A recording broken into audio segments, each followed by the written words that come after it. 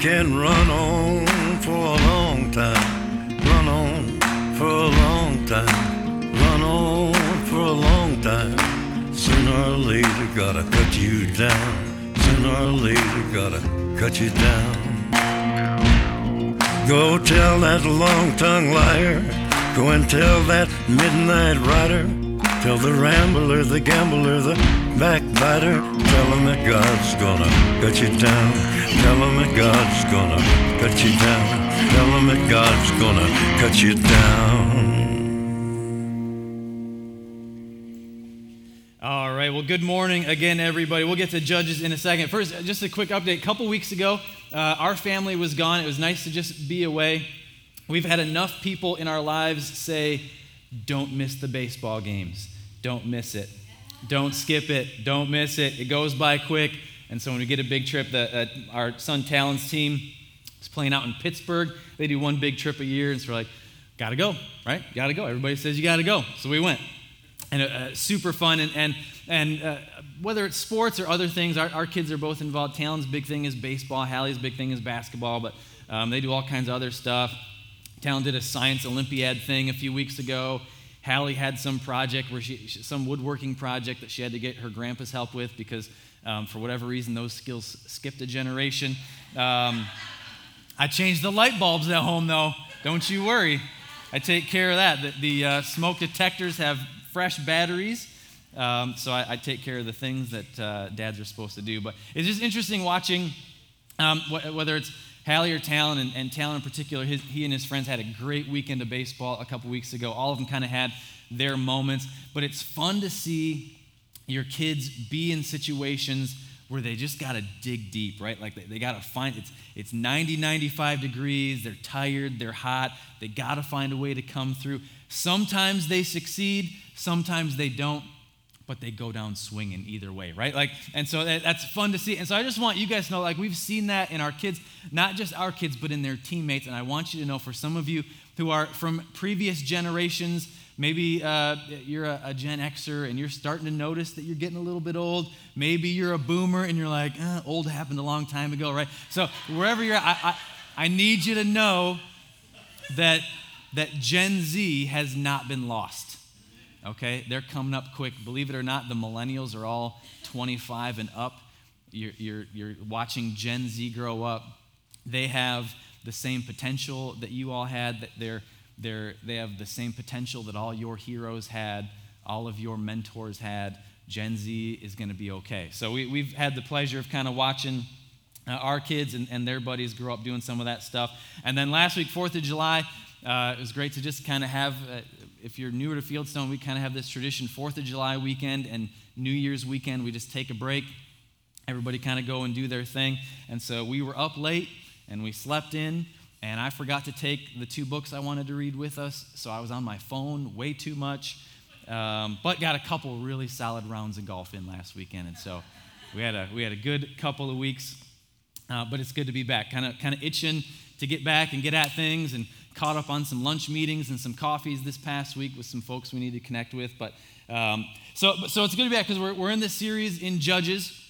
Kicked it off about 3 weeks ago, and then our guy Eric Lash did a great job a couple weeks ago continuing with the story. But basically what we see in the book of Judges, if you've never read through, and I've come across a couple lifelong church people who are unfamiliar with a lot of these Judges stories, it is a huge, Joe and I were talking this morning, it is a huge transition book in the story of the Old Testament, where they go from this period of wandering in the wilderness, and they get into the promised land, and yet we discover just how bad things get when people start to stray from God, and it leads to them wanting a king and all these different things. These stories of David and Solomon and Isaiah and Jeremiah and others all kind of flow through this transition period in the book of Judges. And what we find out as a pretty common theme throughout the book is that as these different heroes and leaders rise up, we find out that God was with the leader and the Spirit fell upon them. And that becomes the catalyst for anything exciting, anything good that happens for those individuals and for the people of God. All starts with God choosing to pour out His Spirit on that individual or on that group of people. And we see that even in the midst of disobedience, even in the midst of hardship and unknown circumstances, if God chooses to move, if God shows up, then deliverance and restoration follow. Sometimes it's messy. Eric went through the story of Ehud a couple weeks ago. Pretty rough stuff that happens in that story and other stories in the book of Judges. But even as God's people trend towards a broken cycle, when the Spirit of God moves, anything is possible.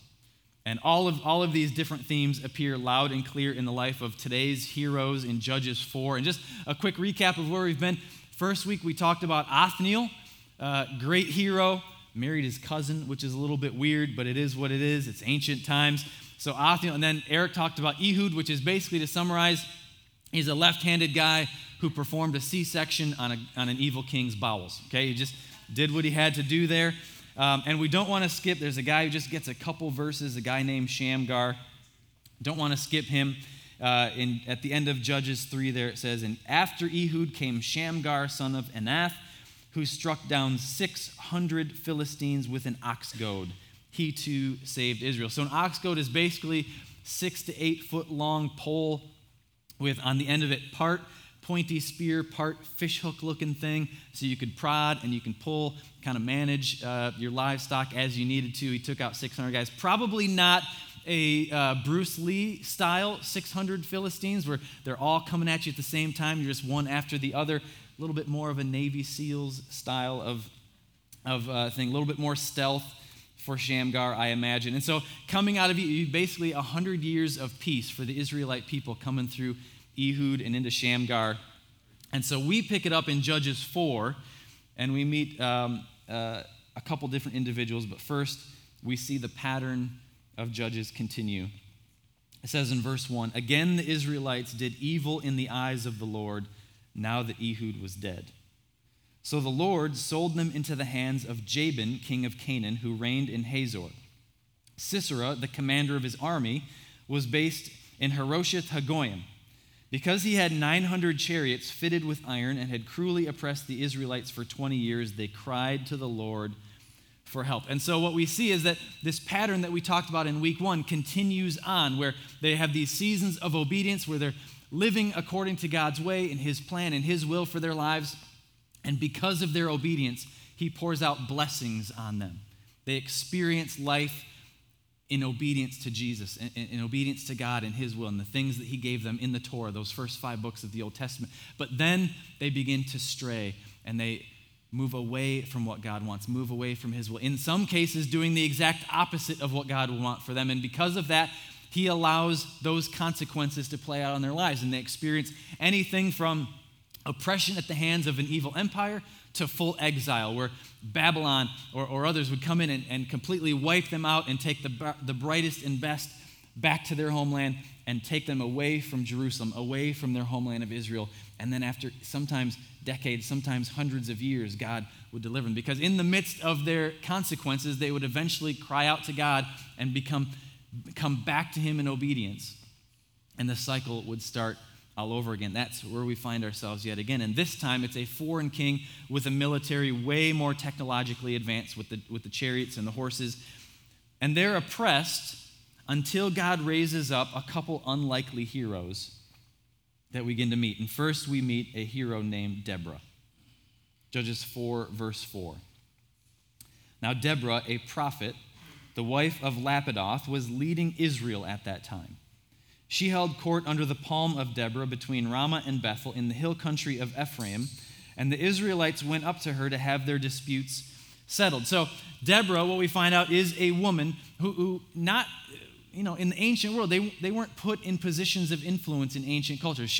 Take modern cultures even up to 50, 60, 70 years ago, and women weren't often put into positions of influence. But we find out that Deborah is a wife, very likely a mother, and probably fulfilling all that comes with those two very important roles. Deborah is a judge, settling legal disputes, other civilian conflicts that come her way. And Deborah is a prophet, which includes lots of prayer, lots of fasting, lots of studying and getting to know the God of the Scriptures. What we see in Deborah is that there are no ox goad stories. Right? There's no 8-foot-long pole with a spear taking out 600 Philistines. There are no jawbone of a donkey stories that we'll see in the story of Samson in a couple weeks. No battle experience. This is not G.I. Jane. This is not Joan of Arc. This is not Lara Croft Tomb Raider. This is a wife. This is a mom. And yet, even as someone who wouldn't normally be put in those positions of influence, God provided direction for his people through her. And God chose to provide justice and peace through her. And God chose to provide deliverance and protection through her. And God chose to speak his truth and express his will through her. A very unlikely leader, a very unlikely hero in the book of Judges. So Deborah is the first one that we meet, and then we meet another individual as we continue on in the next few verses. Let's go verse 6. It says, Deborah sent for Barak, son of Abinoam, from Kadesh and Naphtali. We're going to come back to that location in a second. And she said to him, the Lord, the God of Israel, commands you. So now she's quoting God to Barak. And God said, go, take with you 10,000 men of Naphtali and Zebulun, and lead them up to Mount Tabor. I will lead Sisera, the commander of Jabin's army, with his chariots and his troops to the Kishon River, and give him into your hands. Barak said to her, says, if you go with me, I will go. But if you don't go with me, I won't go.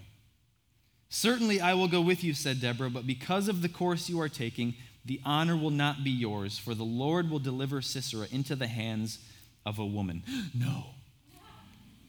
So Deborah went with Barak to Kadesh, and there Barak summoned Zebulun and Naphtali, and 10,000 men went up under his command. Deborah also went with him. So we got to stop there for a second. So it's easy here to be a little bit hard on Barak because God calls him and puts him in a position to lead and lead through battle, similar to the way he did with Othniel, similar to the way he did with Ehud, similar to the way he will with Gideon and others in the future. And yet Barak is like, if you go, I'll go, but I'm not really super excited about it. But we can't be too harsh on Barak here. And this goes back to the location that he's from. So it mentions Naphtali. It mentions Zebulun. These are two of the tribes of Israel. So it says that Barak is from Kadesh, which is a city, in Naphtali. So there were 12 tribes of Israel. It gets a little bit complicated when Joseph, one of the 12, had two sons, and those two kind of get added in. So it's 12/13. So if you go back to Abraham, his son was Isaac. Isaac's son was Jacob. Jacob had 12 sons, and those sons became the 12 tribes of Israel. So they end up in Egypt. Then they end up enslaved to the Egyptians. Moses leads them out, across the Red Sea, through the wilderness. Joshua leads them into the promised land. And once they have conquered all the lands that God had them to conquer, the land then became their inheritance. It was promised to Abraham centuries before, and now it's being given to the people of Israel. And so Joshua begins to distribute. Okay, Naphtali, here's your land. Go, be fruitful and multiply. This is for it. Build your family tree in this section of the promised land. Inhabit the cities, farm the land, do all these things. Okay, Zebulun, here's your section. Okay, sons of Joseph, here's your section. Reuben, here's your tribe's allotted land. Everyone got their piece of the pie when it came to the promised land. All 11 were given a portion of the land as their inheritance, except for one tribe, the tribe of Levi. So the Levites, they were different. They were set apart for God's work. Their job was to work in the temple. Their job was to offer sacrifices and all the things that came along with some of those priestly duties. In fact, it comes up as they get done distributing all this land. In Deuteronomy chapter 18, verses 1 and 2, it says, the Levitical priest, this tribe of Levi, indeed the whole tribe, are to have no allotment or inheritance with Israel.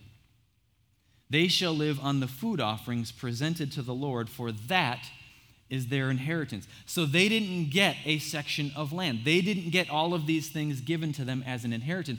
They lived off of, so when the other tribes would bring their 10% as an offering to the temple, the Levite tribe would live off of that. Verse 2 says, they shall have no inheritance among their fellow Israelites. The Lord is their inheritance, as he promised them. So their inheritance wasn't tangible. Their inheritance was the Lord, which I think is something beyond what we can, because we, obviously you want that tangible thing, right? This is how we benefit from the conquest of the promised land. This is what we inherit from our father Abraham, passed all the way down through Isaac and Jacob and now to us. So theirs wasn't tangible. Theirs was something a little bit more relational, something more intimate with the Lord. And I don't fully understand it. It doesn't say this in the Bible. I truly believe that those who commit themselves to a life of service and ministry experience something different. I don't know what that means. Maybe that's just all of the Christians get, hey, well done, good and faithful servant, and then they just get a little wink at the end, maybe. I don't know how it's different, but I have to believe it's a little bit different. And so the Levites, they were not given a specific section of land, but they were given cities to live in the midst of the other tribes' lands. And so if you go back to Joshua 21, you find that Kadesh, the city that Barak is from, is a city within the land of the tribe of Naphtali, but Kadesh is a Levite city. So they would say to the Levites, here's your city within the land of Benjamin. Here's a city for you within the land of Reuben. So Kadesh is a Levite city within the land of the tribe of Naphtali, which means that very likely Barak is a Levite. Now, why does that matter? You say, Justin, I love all the 12 tribes equally. I don't see tribe, Justin. I just see people, right? You don't discriminate. Good for you. But here's why that matters. The Levites, in addition to all their other roles, were exempt from military service. And so going back to when they entered the promised land with Joshua, you now have generation after generation growing up with no military training, no military experience, no military expectation, no military legacy to draw from, no great-grandpa who fought in the war who can say, it's in your blood, boy, go get him, right? There is no military service. They were responsible instead for the spiritual leadership of the people. And it wasn't all touchy-feely spiritual stuff. They were worship leaders.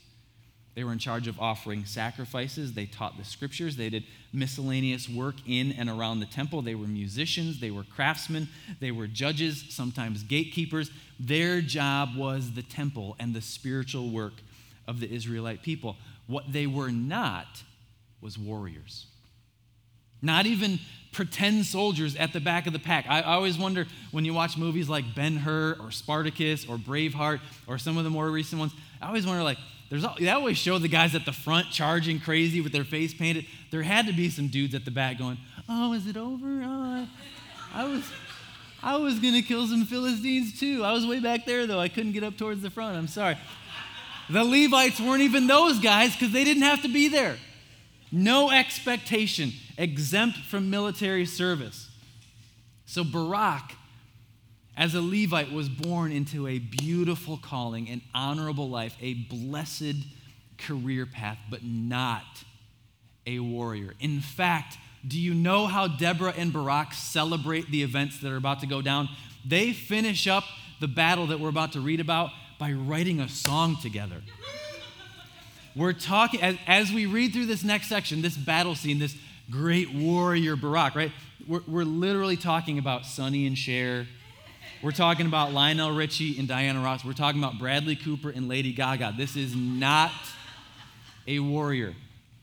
This is a wife and a mother and a musician. Sorry, no offense, Brian, right? Like, musicians are great, love. But so with that in mind, we get to the bloody part. Back to Judges chapter 4, verse 12. Just to remind you of the characters, you've got bad guys, King Jabin, General Sisera. Good guys, Deborah and Barak, okay? So when they told Sisera that Barak had gone up to Mount Tabor, Sisera summoned all his men and his 900 chariots fitted with iron. Then Deborah said to Barak, "Go, this is the day the Lord has given Sisera into your hands. Has not the Lord gone ahead of you?"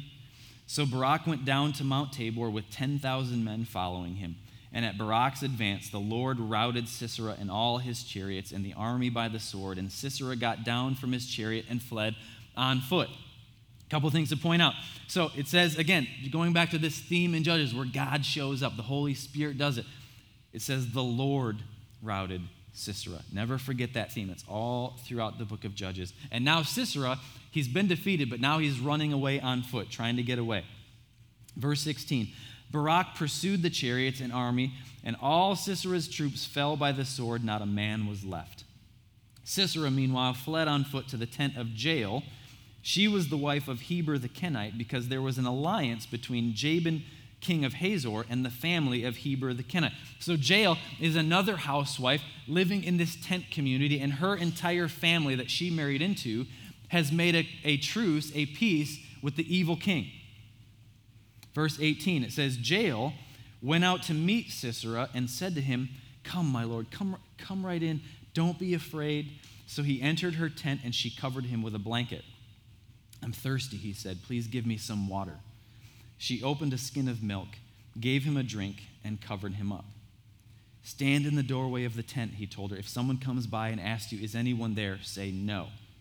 But Jael, Heber's wife, picked up a tent peg and a hammer and went quietly to him while he lay fast asleep, exhausted. She drove the peg through his temple into the ground, and he died, in case you were wondering how that played out. Verse 22, just then Barak came by in pursuit of Sisera, and Jael went out to meet him. "Come," she said, "I'll show you the man you're looking for." So he went in with her, and there lay Sisera with the tent peg through his temple, dead.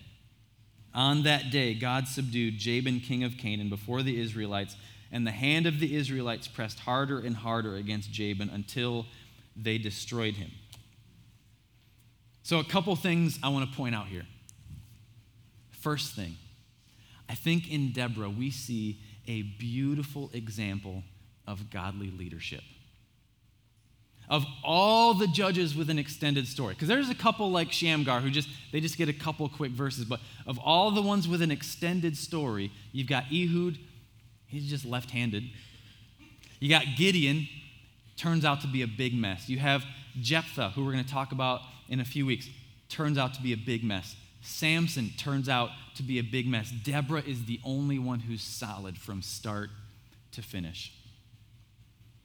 And when I see her leadership, just simply based on her words and her actions, I think we see some things about godly leadership. I think we see that godly leadership speaks the truth. We see that godly leadership leads with faith and optimism, even when things are unclear or success seems like a long shot. In Deborah, we see that godly leadership leads with wisdom and understanding beyond their experience, because it's God's wisdom at work. In Deborah, we see that godly leadership leads with integrity, even in the midst of difficult or deteriorating circumstances. We see that godly leadership regularly seeks God's will, God's voice, and God's instruction. Godly leadership encourages and empowers others to pursue God's will for their lives. I think in Deborah, we see that godly leadership doesn't leave you hanging. And godly leadership doesn't always look the way you think it should look. I think in Deborah, we see that godly leadership has very little to do with the person leading except for their submission to and reliance on God. They're simply the first follower. And I think in Deborah, we see that godly leadership is a quality worth pursuing and always worth following. Deborah is a very significant leader, a very significant character, not just in the book of Judges, but in the entire scope of Scripture. We also have Barak, right? Even with his limitations and the position that he's put in, I think in Barak we see that God might call you to a life or a mission outside of the logical path. God might lead you to a life outside of your current skills, outside of your current experience, outside of the talent you have, outside of your current level of training. God might lead you to a life outside of what your past would seemingly indicate about who you're supposed to be and what you're supposed to do. Maybe a life outside of what your family tree would dictate. Maybe your past indicates that your future must lie in a world of higher education and a prestigious career. Maybe God has other plans. Maybe your past indicates that your future should be shaped by athletics. Maybe God has other plans. Maybe your past indicates that your future will be something blue collar. Or maybe it'll be involved doing things that are risky or taking chances. Or on the opposite, maybe playing it safe most of the time. But maybe God has other plans that take you outside of the logical path. God might call you to a life of quiet humility, even though your family tree is loud and outspoken. God might call you to boldly speak the truth, even though your family tree prefers to keep it in and keep the peace. Even if you're from a family of lions, God might call you to shepherd his people. And even if you're from a family of humble shepherds, God might call you to be a warrior on the mission field.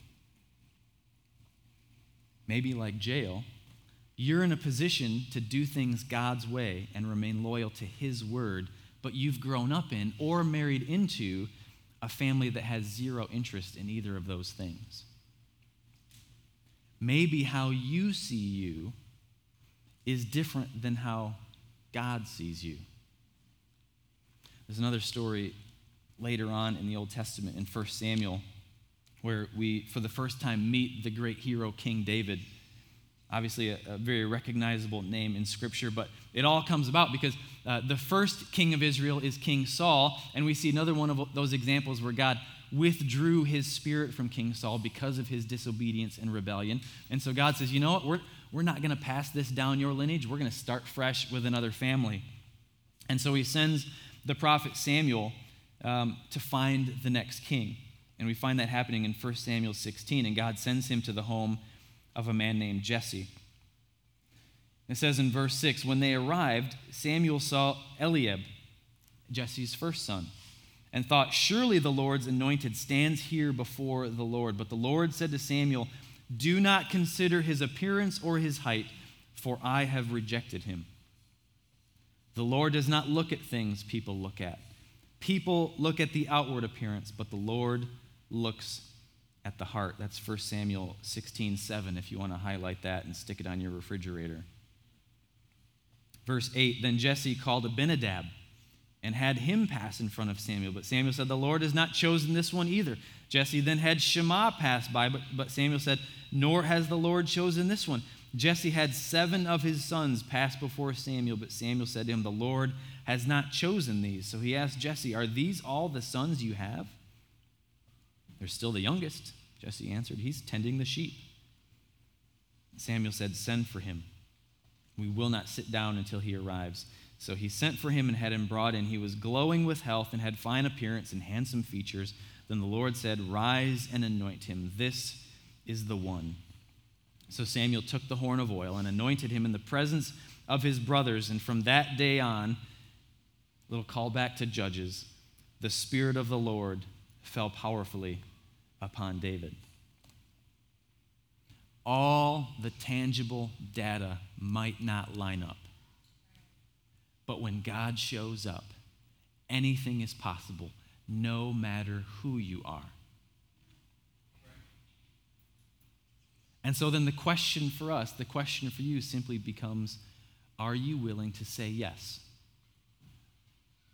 When God puts something in front of you, when God directs your path, when God calls you to a new mission, a new place, maybe outside of what's logical, maybe outside of what's comfortable, maybe outside of what your talent is, outside of what your experience is, outside of what your age or gender or race or socioeconomic background is. Maybe God calls you to something that doesn't make sense. Are you willing to say yes? Are you willing to say yes even before you can see the end? Even if you still need help in the midst of it, or encouragement, or need a push like Barak did. Even if the end goal requires something that greatly exceeds your current abilities. Are you willing to say yes when the calling matches God's word, but doesn't match the city you're in, or the family you're in, or the history that you're being called out of? Are you willing to say yes? The world needs godly leadership. The world needs godly people. Sometimes that requires a shift from what you think of yourself, from what you expect of yourself, from what you see in yourself. But are you willing to say yes? Let's pray. Father, thank you for, again, these individuals that you've told us about in Scripture. Real people, real stories, real lives, and you've used their experiences to teach us and to encourage us and challenge us. God, first, we're sorry that we make it messy sometimes. We're sorry that we stray from what you've called us to and what you expect of us and what's best for us. And yet, God, in these moments, we see the Deborahs of the world and the Baraks of the world and the Jaels of the world. God, thank you that we can learn from their ability and their courage to say yes. God, we face so many uncertain things, seemingly more now than ever, and yet, God, we pray that you would guide us, protect us, give us the wisdom that we need. And to echo the great quote from years ago, God, we know that you don't call the equipped. We know that you equip the called. And so we stand on that, we rest in that, and we move forward in that. In Jesus' name, amen.